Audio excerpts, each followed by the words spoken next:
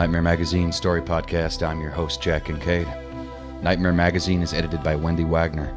The stories of this podcast are produced by Skyboat Media, directed by Stefan Rudnicki and Gabrielle DeCure, in association with Jim Freund. Our first offering for the February issue is We the Girls Who Did Not Make It by E.A. Petricone. The story is read for you by Justine Eyre. We the Girls Who Did Not Make It is copyright 2021 by E.A. Petricone. E.A. Petricone writes dark and strange things. Her work has appeared in, or is forthcoming from, Apparition Literary Magazine, Slice Magazine, All Worlds Wayfarer, Metaphorosis Magazine, Liminality, Triangulation, Extinction, Allegory, The Writer's Chronicle, and other marvelous places. She holds a BA from Hampshire College and an MFA from Lesley University. She lives in Massachusetts. You can find her on Twitter at EA Petricone or at eapetricone.com. And so ends this week's intro. So, without further ado, let's have a nightmare. We, the Girls Who Did Not Make It, by E.A. Petricone. We are not where we are buried. We are where they kept us. We float now and see the low building in the woods from above, the long plates of rusted metal, the desiccated grass bundling against the sides like a pyre, the orb spider poised over a corroded edge. But when we were alive, we only knew the inside of the basement, where we had all the usual things girls have when they are being held and killed. There are 13 of us girls. You might be thinking, oh, but can you really call yourselves girls? None of us are under 18, it's true. But girls waterproofs us somewhat from the assumption that we deserve to be here. Girls makes it sound as though we should have been protected. Not that girls are ever protected, but we are dead, so let us have this. This is Sandy. We hate her. She was Trevor's girlfriend. She lured many of us here. No, I didn't, she protests. Don't listen to her. She may not have led us with a trail of gumdrops and the promise of a candy house, but she smiled at us, laughed openly, so friendly, put us at ease as we slid into their car. Look, they've got a woman with them, we thought. They must not be murderers. We understand now. Assume they are all murderers. We are where they kept us. They drag the new girl through the heavy steel door, a cloth wrapped tight around her face. Number 14. Raleigh steers her while Trevor presses the mouth of his gun against her back, herding her down the steps. Down here. Oh no, we think. Oh no. This is Caitlin. She loved baking, especially cookies, the kind you taste once and give up store-bought forevermore. Sometimes she added lemon zest to chocolate chips, she tells us. People don't expect it, and if you add too much, you're screwed, but just enough, with that butter and brown sugar, perfect.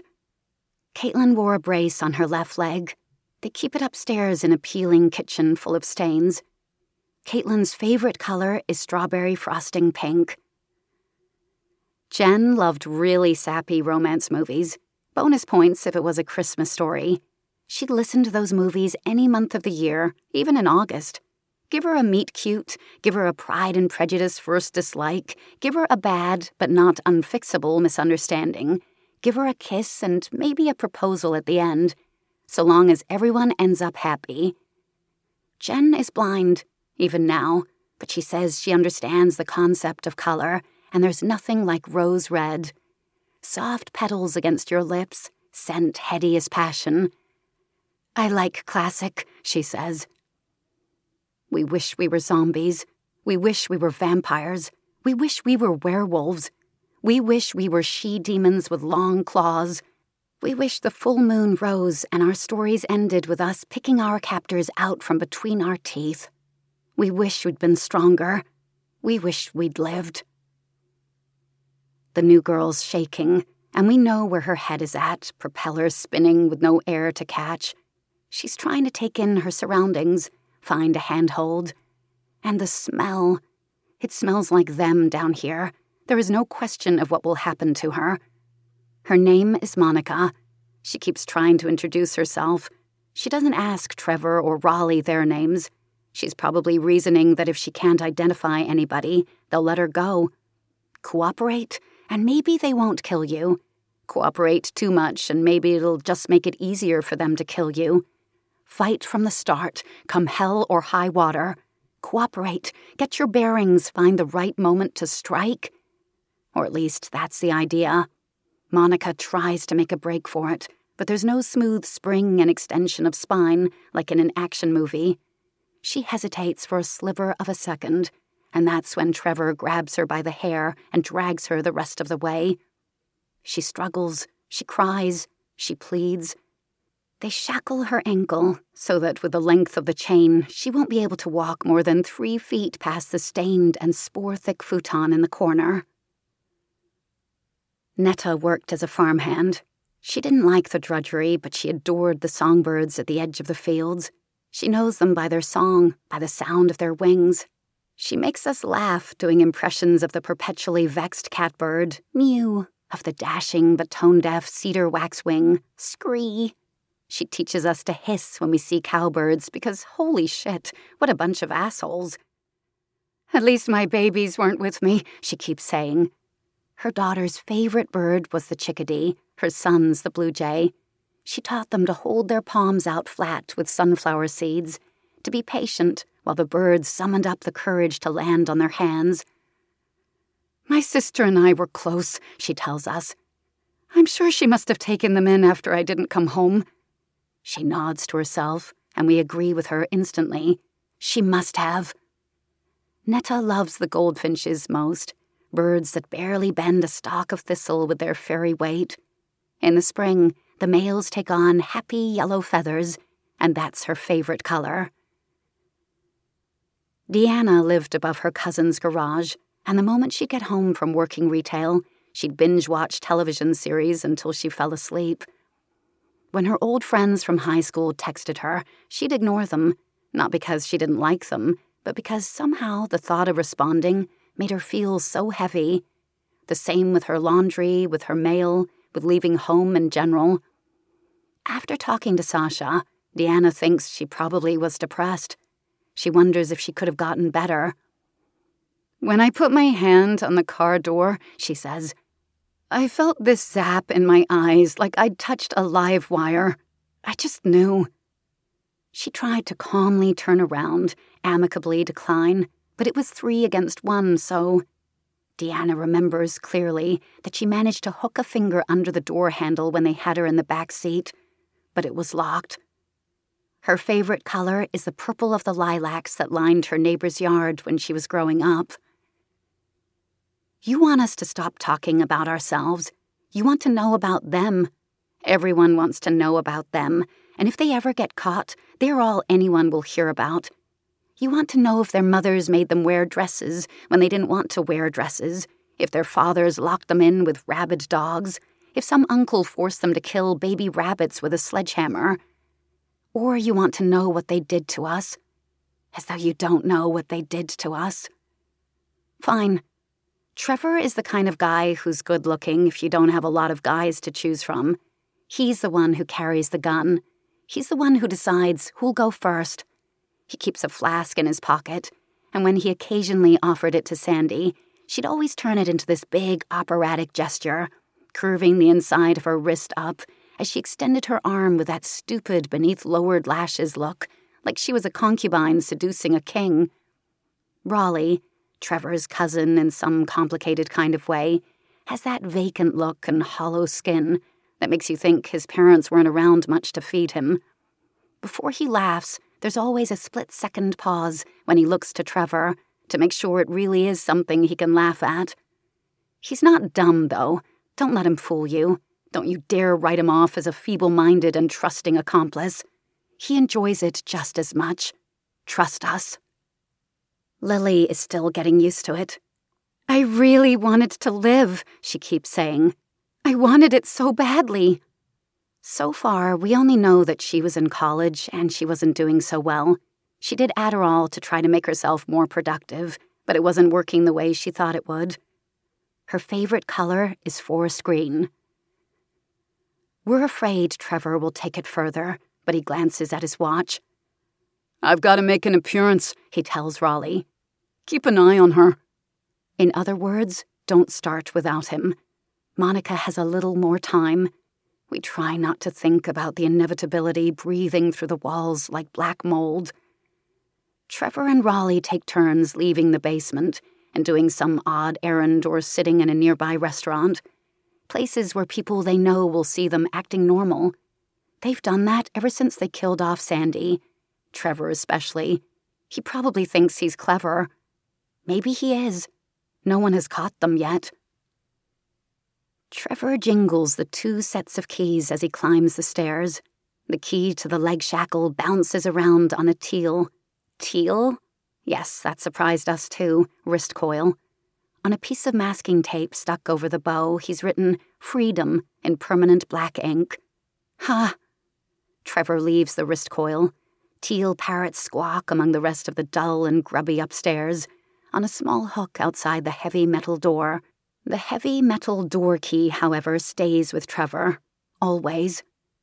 The heavy metal door is complex.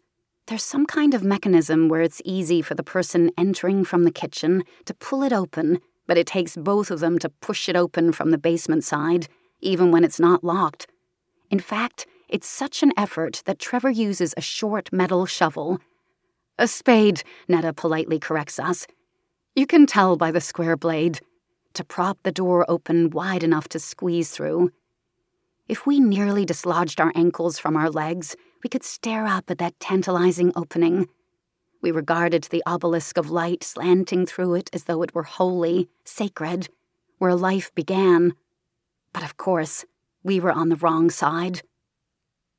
You might be thinking, where did they even get a door like that? Who even owns this building? Who has the time to lure and murder women? How could they get away with this so many times? Yet here we are. They wanted it badly enough, we guess. Zoe was addicted to meth, and it was easy to carrot her into the basement. Her last boss, a sturdy woman who ran some East Nowhere truck stop diner, was kind to her. She'd corral Zoe into the kitchen, saying she was too skinny and needed to learn how to cook. "You heat the pan first," she'd say, "then the oil." And Zoe enjoyed it, actually, working with the pots and pans with food. But she stole money. With the life she'd led, there was something inevitable about being fired. "But maybe it wasn't," she says.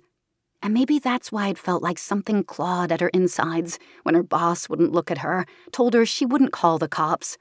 "Just get out."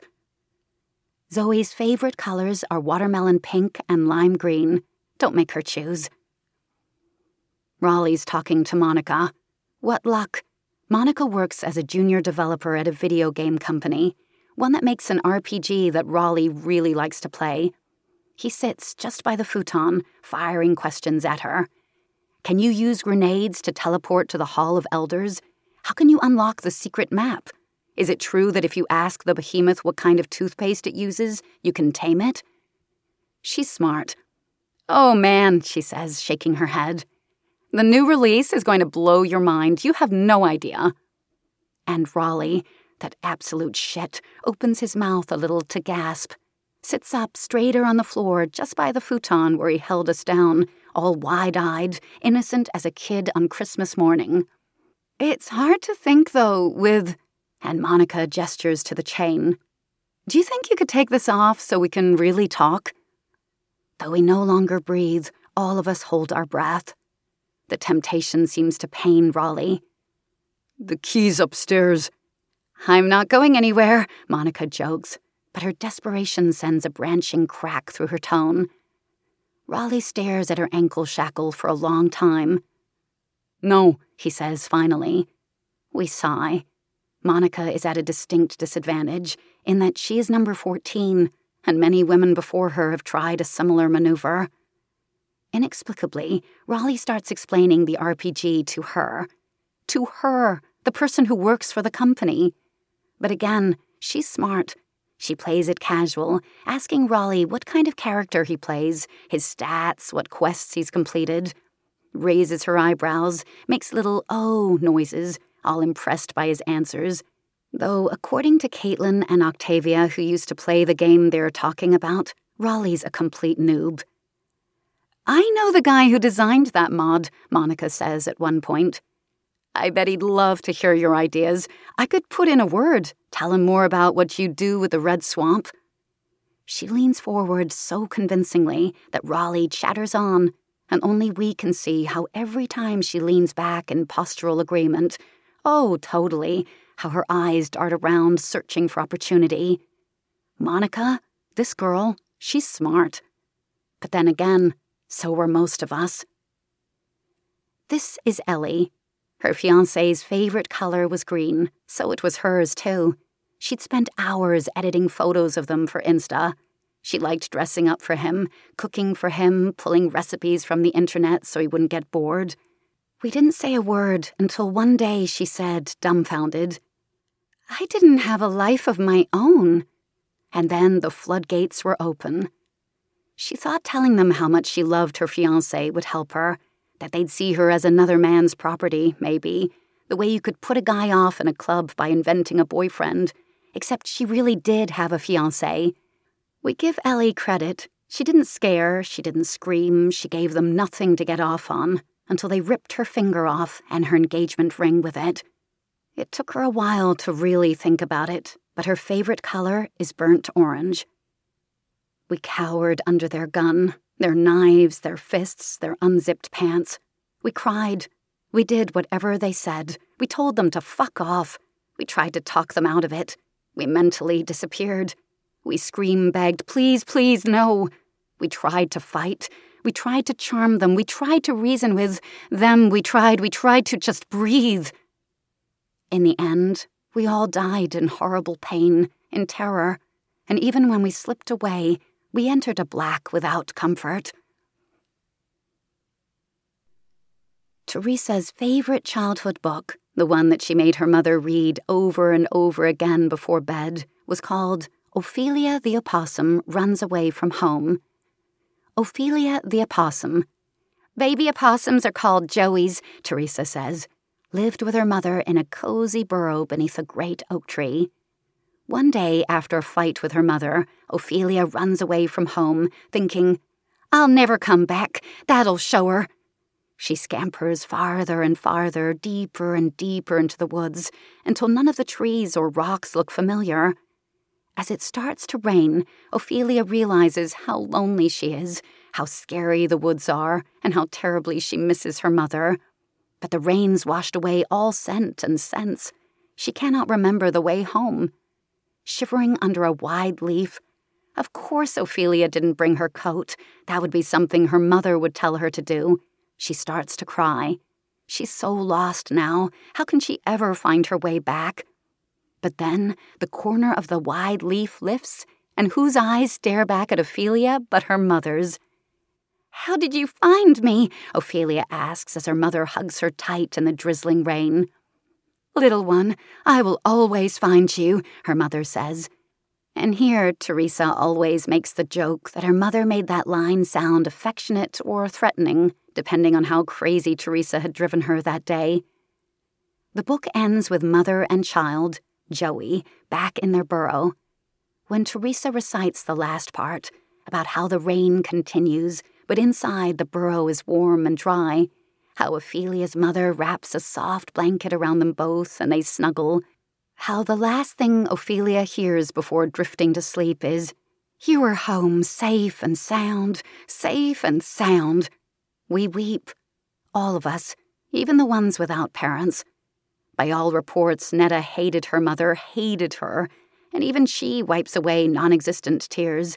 We want to hear it again. Teresa worries about her mother and what's happened to her. If she believes Teresa is dead, if she believes she is still alive. Teresa's favorite color is the fairy blue of forget-me-nots. We wish that there was a moment, a low so offensive that something in us snapped and we summoned a power beyond ourselves. Snap, flare in our eyes and rise, shackles broken, blowing that door off its hinges. Wouldn't that be satisfying? That's why you're here, isn't it? You've got a narrative hard-on, waiting for us to do something, to fight back, to glow, to infuse Monica with superhuman strength. We can't. You knew from the first sentence that we are dead. Why are you putting so much on us? Do you think we didn't hope for the same? At first we thought that between all of us, our psychic energy could combine and we could do something. We could break the chain, we could unlock the door. We could pick up a long stick, impale each of them and plant them by the side of the road for crows. But really, if groups of women who died horribly had the ability to manifest supernatural power, the world would be a very different place, don't you think? In fact, you better hope we never do. You leave us behind, always. You write books about them. You can't stop trying to empathize with them. You hold them in your palm, in your heart forever, but you abandon us in a lonely grave, just like they do. Yes, some of us sold our bodies for money sometimes. We will not tell you who. Are you bored? Are we boring you? What would you like from us? Would you like us to be wearing sacrificial white dresses and flower crowns? Would you like us to thank you, kiss your hand for listening? Would you like us to be more interesting, more violent, more powerful, secretly able to murder our captors with a pinky? Would you like to be like them? Would you like to bite our breasts, grab the inside of our thighs, hold us down until bruises raise from our skin like islands from the sea? Fill us with your trash and say that it makes us trash? You go ahead and tell us what you want. We will ignore it. We are dead. This is Octavia. Her parents named her for the science fiction author, not the Shakespeare character. Ironically, she was addicted to reading ghost stories, couldn't get enough of them. Ghosts are usually women, she says with a shrug. Read into that what you will. Octavia's more frustrated than anyone by how powerless we are, because she's read about every other possibility. We can't even be poltergeists? We can't even nudge a freaking pencil? When they had her, Octavia got in a punch that was magnificent. Full sucker, not the middling scratches most of us managed. Trevor, pathetic piece of shit, cried in pain over it and wore the bruise for a good 2 weeks. She paid for it. Octavia's favorite color is the, yes, ghostly, silver blue of the butterflies she chased when she was little. A small part of us, thin as white crescent on nails, wants Monica to die. Because we are so tired of watching. Because for her to survive when we are dead is unconscionable. We wish our fate on no one. We wish our fate on everyone. That sound. Our heads swivel like owls. A car is crunching up the weedy dirt road toward the building. A 4-door sedan that does not belong to Raleigh or Trevor. We're in the middle of the woods, but we'd be less surprised if a shark jawed its way up the drive. We're so stunned that when Jen asks what the hell's going on, we have trouble moving our mouths. The license plate signals that the car's a rental. The driver and passenger are career-looking women. Blazers, blouses. That jacket's Prada, Lily says out of nowhere, and we exchange glances to return to that little reveal later. The driver, a woman we peg as being in her 30s, gets out and scans the building, the tall, whispering grass. The woman in the passenger seat holds her phone to different spots in the air and makes frustrated noises. She's in her late 20s and she has the weary, irritated tone of someone who's repeated herself all day. There's no reception out here. We're going to be late. It hits us that the younger woman is the professional superior to the older one, and we think, damn, the job market's messed up. But we even miss that. It was just weird, says the older one. She keeps a hand on the car roof. Wasn't just me, right? Those guys staring at her? It was creepy. All men stare, the younger woman rejoins, giving up and dropping her smartphone back into her tote. That's what they do. It was creepy. If we stopped for every creep, we'd never get anything done, the younger woman snaps. You don't even know what you saw. Something just okay. Not to dismiss your perspective or anything, the younger one sounds as though she's repeating something from an HR workshop. But you are overreacting. We're late. The older one gestures. That building. It's probably a meth den. You saw her, that's probably her jam. Their trucks aren't even here. They hide, Teresa shrieks, and the rest of us jump, which is absurd because what could happen to us now? But living habits die hard. They hide the trucks. Raw throat, desperate, she screams, "She's in here!" That breaks the spell of our days, and then we're all screaming, swinging down as far as we can from the building, waving our arms, trying to get the living women's attention. In here, in here, in here, in here. This is going to hurt our numbers, the younger woman says, taking a deep breath, manager mode. I don't want to sound like but if we don't get on the road right now, I can't not put that in your review. A flicker of fear across the other's face. We watch the age-old woman's war between intuition, pragmatism, and self-preservation play out. All right, she says finally. She skims the low building for a last moment and then relents, climbing back into the driver's seat. In here, in here, in here. Neither even lifts their chin in clairvoyant pause as we scream our non-existent guts out. They back down the driveway like sun from the shadow of the earth. We see Monica even more tragically now. She almost had help. She almost had rescue. Raleigh's banned from starting the worst things, but that leaves a lot of things. Monica's doing everything she's supposed to. She's fighting. With the least amount of slack, she's jabbing at him, rocking her weight, trying to throw him off balance, earn herself a chance. But he's big, and he's done this before, and from the blood scrapes under the dark hair at her temple, she's already been hit in the head at least once today, which all of us can tell you impacts your whole system in ways you can't always foresee. We watch, shredded and stripped like celery strings. So many of us sat in that passenger's seat at one time or another. We'd see things that activated some primal part of our brain. Threat here. But if it was going to mess with our paychecks, with what people said about us, like she said, if we stopped every time a man was creepy, what would we ever get done? Easier to smile, easier to brush it off, easier to roll our eyes at bitchy women who overreact to everything. Easier to choose and defend the reality where nothing is wrong. Easier to say some women belong in the basement. Who put us here, really? All of you. All of us. Maybe we deserve the monsters we choose not to slay. Raina was obsessed with pomegranate-flavored things. Pomegranate in her lip balm, pomegranate in her BB cream, pomegranate in her shampoo, in her chocolate, in the drink she'd order at the bar. I don't care if I'm a basic bitch, she tells us. Pomegranate me up. One day she bought a real pomegranate from the grocery store. Strange red round fruit with a flare sticking out the bottom of it like a trumpet. What did she think? I didn't know what the fuck to do with it, Raina says, and that cracks us all up. Grinning. That is a weird frickin' fruit. Her favorite color is, hell yeah, pomegranate red. Sasha was earning her master's in social work. She cheated on her boyfriend, and she wonders a lot if he ever found out. She worries that maybe after she disappeared, the police targeted him or her lover as suspects. You cheated? Sandy says to her, appalled, and we all throw our hands up because, Jesus Christ, Sandy.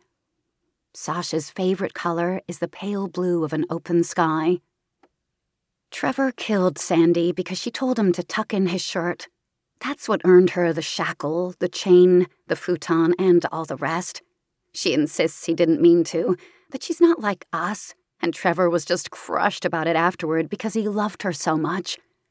But if you aid and abet murderers, can you be that surprised if you get murdered? Sasha's her greatest offender, which astounds us considering that Sandy lured her to the basement all on her own. When she heard what Sasha wanted to do with her life, she tearfully confessed that she was in an abusive relationship, and could Sasha come with her to get her things so she could escape? As soon as Sasha set foot in the low building, she knew very bad things had happened there, things beyond her experience. Immediately, she reached for her phone to call the police, but of course, no reception. Sandy cried crocodile tears, begging, please, just go with her to the basement for her things, and then they'd go. I don't think I can do this, please, please, please, don't leave me. I won't, Sasha promised her, looping her arm through hers, holding her up and nodding. You and me, we're in this together, I promise. Through the steel door, down the stairs. Just as they reached the bottom, Sandy shoved and swung Sasha headfirst into a beam, and before she could regain her footing, Sandy had shackled her as a gift. Sasha had nearly torn her leg off when Trevor and Raleigh pulled open the heavy steel door, Sandy twirling and declaring, "Ta-da!" And still, Sasha never gives up on Sandy. Not an inch, defending her from every phantasmal beating and revenge we'd like to dole out. A lot of us want to give Sasha a reality check, but Rachel disapproves, and generally we listen to her. Sasha believed in helping others, she says gently. She bet her life on it. We still grumble about it, don't like it, considering that it's Sandy who benefits from us holding back. But who knows? Maybe with therapy, Sandy wouldn't have been such a piece of work. Yeah, Sandy has a favorite color. Who gives a shit? It's white, she pipes up anyway. Like a wedding gown. We had wild hope with the car there. But now there's nothing else to do except wait the long wait to take Monica in, welcome her as one of us. We open our arms, ready to embrace her. The car skids back up the drive. The younger woman, red-faced, shouts as the older one shoves open the door. The second we're in range, I'm calling... And then we all hear Monica scream. We see their heads raise like prey animals, watch them lock eyes, strip everything that came before, track their thoughts like rabbit footprints in the snow. Danger. Get out. Don't get involved. Call the police at most, and only from a safe distance away. Call the police, the older one says, vaulting herself out of the car. But you, the younger one now seems so much younger. Back up and try by the exit, the older one responds. In their exchange, we learned their names. Danielle is the older one, Kelsey is the younger. Danielle, Kelsey, Danielle, Kelsey. We repeat their names to each other like we're passing buckets of water down a fire line. Danielle's taken off her sensible heels, hurry creeping to the door in pantyhose that's a couple shades darker than the tan of her skin. Kelsey, face gone pale, climbs into the driver's seat, backing up with one hand on the steering wheel and the other holding her smartphone in front of her. She should drive the car right into the building, Raina screams in frustration. Maybe she's right, but here we are. Back to Danielle. She's shaking, holding her sensible heels with one hand as she quietly opens the rusty screen door. Monica's cries burst from the basement like scalding water. Danielle stops in the arch of the grubby kitchen, and we know that she knows this is her last chance to turn back. We can tell she really wants to. She swallows. She keeps going. She reaches the heavy steel door that leads to the basement and glances at the spade keeping it propped open. Bring something with you, we yell at her, gesturing to the various items lying around the kitchen she could use as a weapon. We know they could be used as weapons because so many were used on us. The discarded pipe in the corner, knives, garden shears, Caitlin's leg brace propped up against the wall. Yet she doesn't, not anything other than the heels she clutches with one hand. Angling her body carefully, she steps over the spade onto the steps. Raleigh must assume it's Trevor patting down because he doesn't turn right away. Not until Danielle can't hold back a stifled shriek does he whip his head around. Monica, our girl, seizes the opportunity and kicks Raleigh's legs out from under him. Wouldn't it be wonderful if he cracked his head on the concrete and died instantly? But no, all his critical parts bounce off the futon and he rolls back up quick, frantic. Now it's messy. Monica's yelling at Danielle, pleading for, "The key, do you have the key? Get the key!" But Monica's having trouble speaking, and Danielle just found a battered woman chained in a basement. We cheer when Danielle hits Raleigh's head with her sensible heels, and he yelps like the weasel he is. But scrawny or not, he's still bigger than Danielle, and he's done this before. He launches himself at her, and she's not fast enough to evade, hitting the floor with a crash that pushes a high grunt from her lungs. Up again, Raleigh yanks her clear of Monica's reach. He kicks her ribs as Monica shrieks at him to stop, hands to her head, astonished at how badly things have turned. Raleigh kicks for a good while before pausing. Danielle contracts into a ball on the floor, paralyzed with pain and anticipation of the next kick. Monica's backed into the concrete wall, chain rattling. Raleigh loops his belt he'd removed earlier around Danielle's neck and draws it tight, hauling her whole body up with the force. No, no, no, no, no, no, no. We scream screams that no one hears, howl like wolves denied the moon. Two of them against one, and still. Rachel was the first. She'd been having such a terrible day. Her apartment had been flooded by a malfunctioning water heater. Her landlord threatened to evict her when she asked for money to live elsewhere temporarily, and she wasn't able to clean up before her job interview. She went to the interview anyway, forced herself to look the interviewers square in the eye and say she wasn't having a good day, but she showed up. That's what you're supposed to do, isn't it? Show up no matter what? Except the junior interviewer looked at her soiled suit pants, crinkled his nose, and said that, really, she should have rescheduled. The senior interviewer seemed more sympathetic, but with cringing acknowledgement. Poor thing, you tried, rather than admiration for her doggedness. Yet Rachel answered the questions as best she could. If they were listening to me, she says, they'd know I knew what I was talking about. Dejected, Rachel sat at the diner scrolling through her dying phone, calculating how much it would cost to take the bus versus hailing a rideshare, how far she could realistically walk. It was raining. For the life of us, we can't figure out why Rachel couldn't make it as an artist. She draws in the fog, and she's really good. Shouldn't she have been rich from selling her paintings? She tells us being a creative is very hard.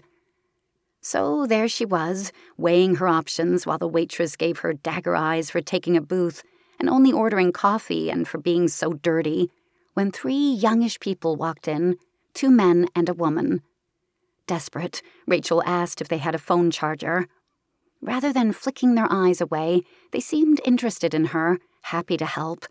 They asked her questions and listened attentively to her answers. They were so nice.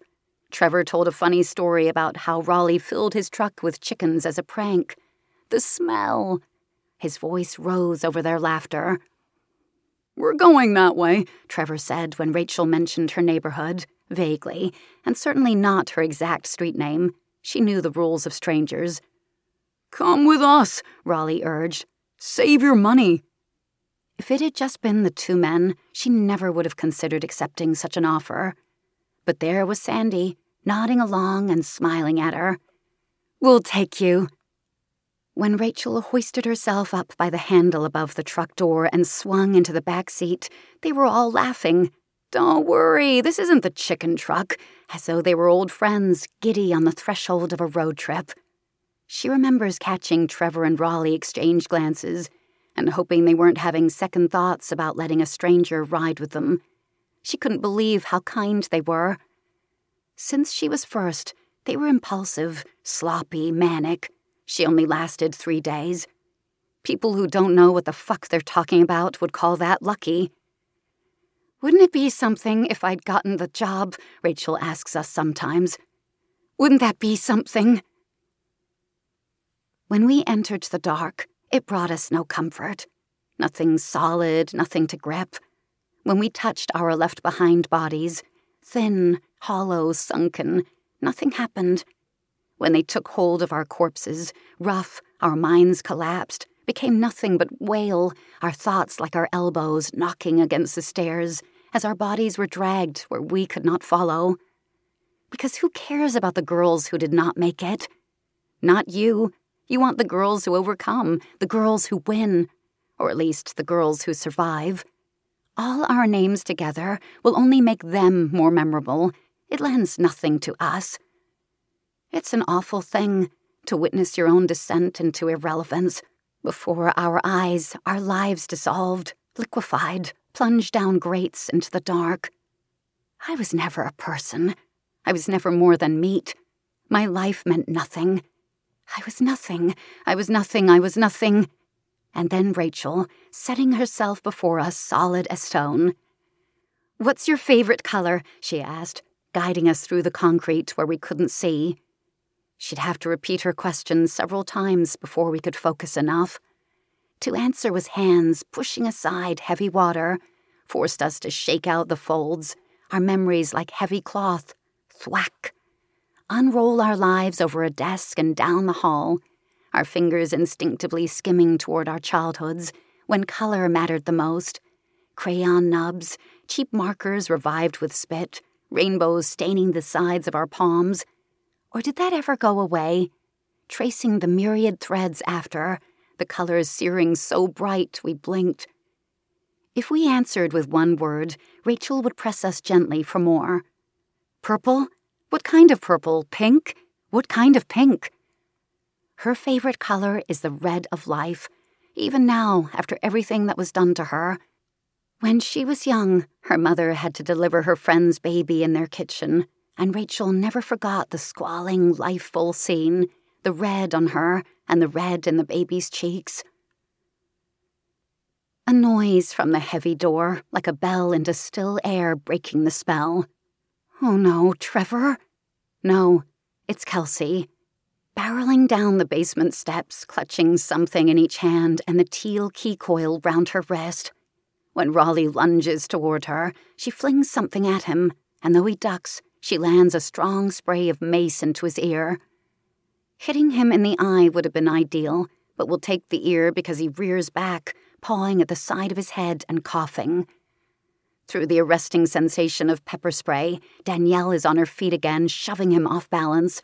Kelsey aims the mace and pulls the trigger, again missing his eyes but landing some directly in his mouth, which from his reaction is quite fine with us.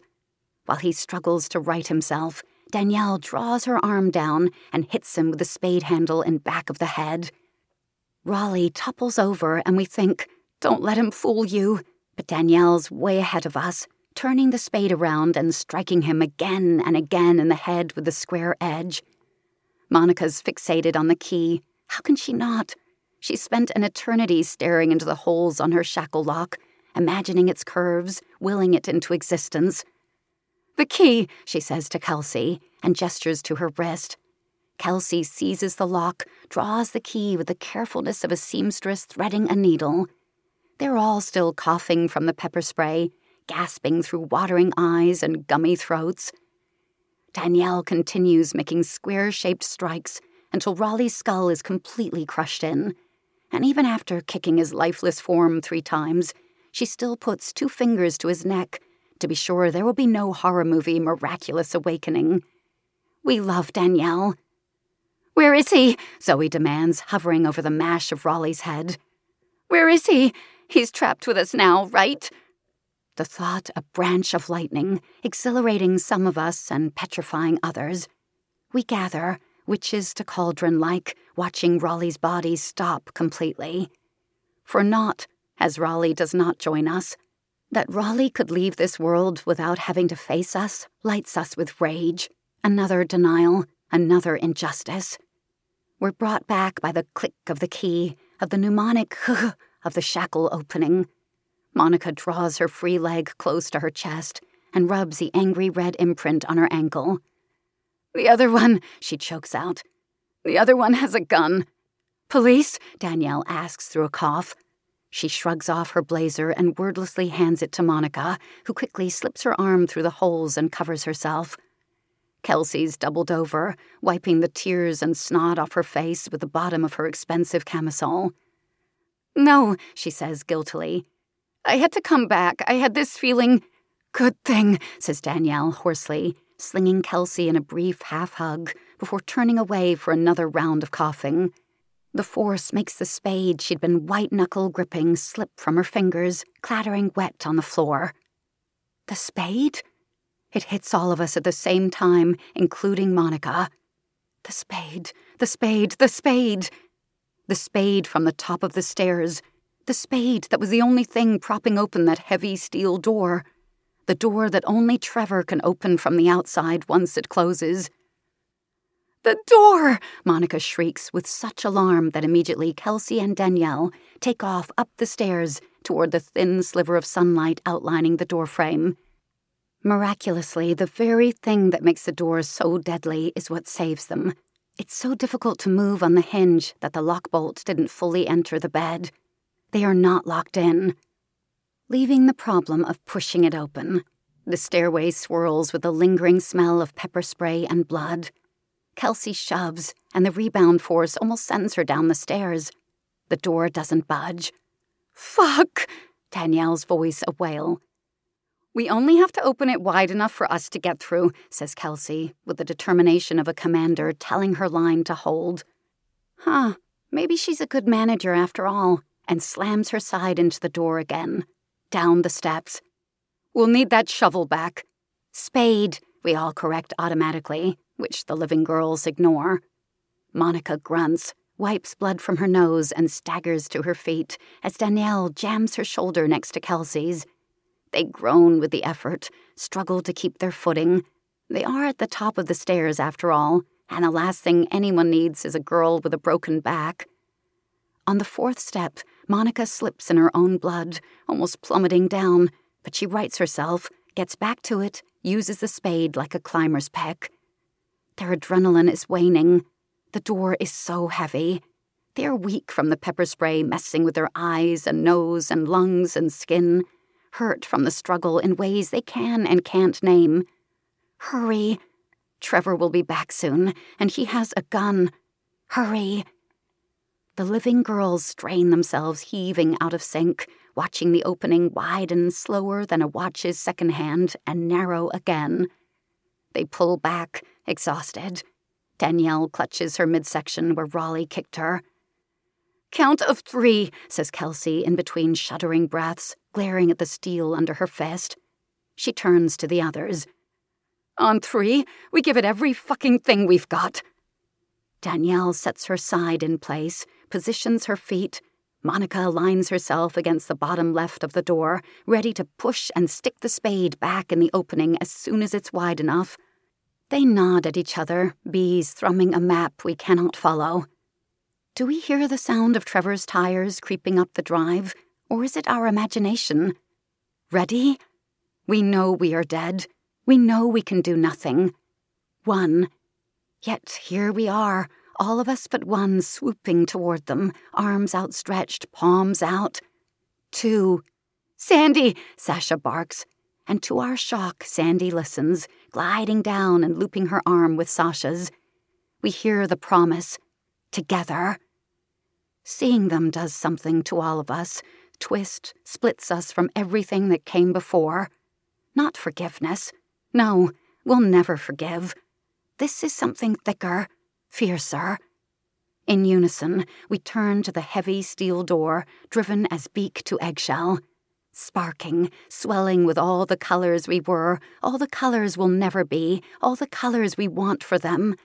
A crackling spectra of loss, our pigments rich down canvas. Stacking like firewood on top of each other, we set ourselves against the cold steel, press our non-existent hands above and below the shoulders of the living. Kelsey's voice, coil to spring, gong to bell, match to flint, noose to shove. All of us together. Push.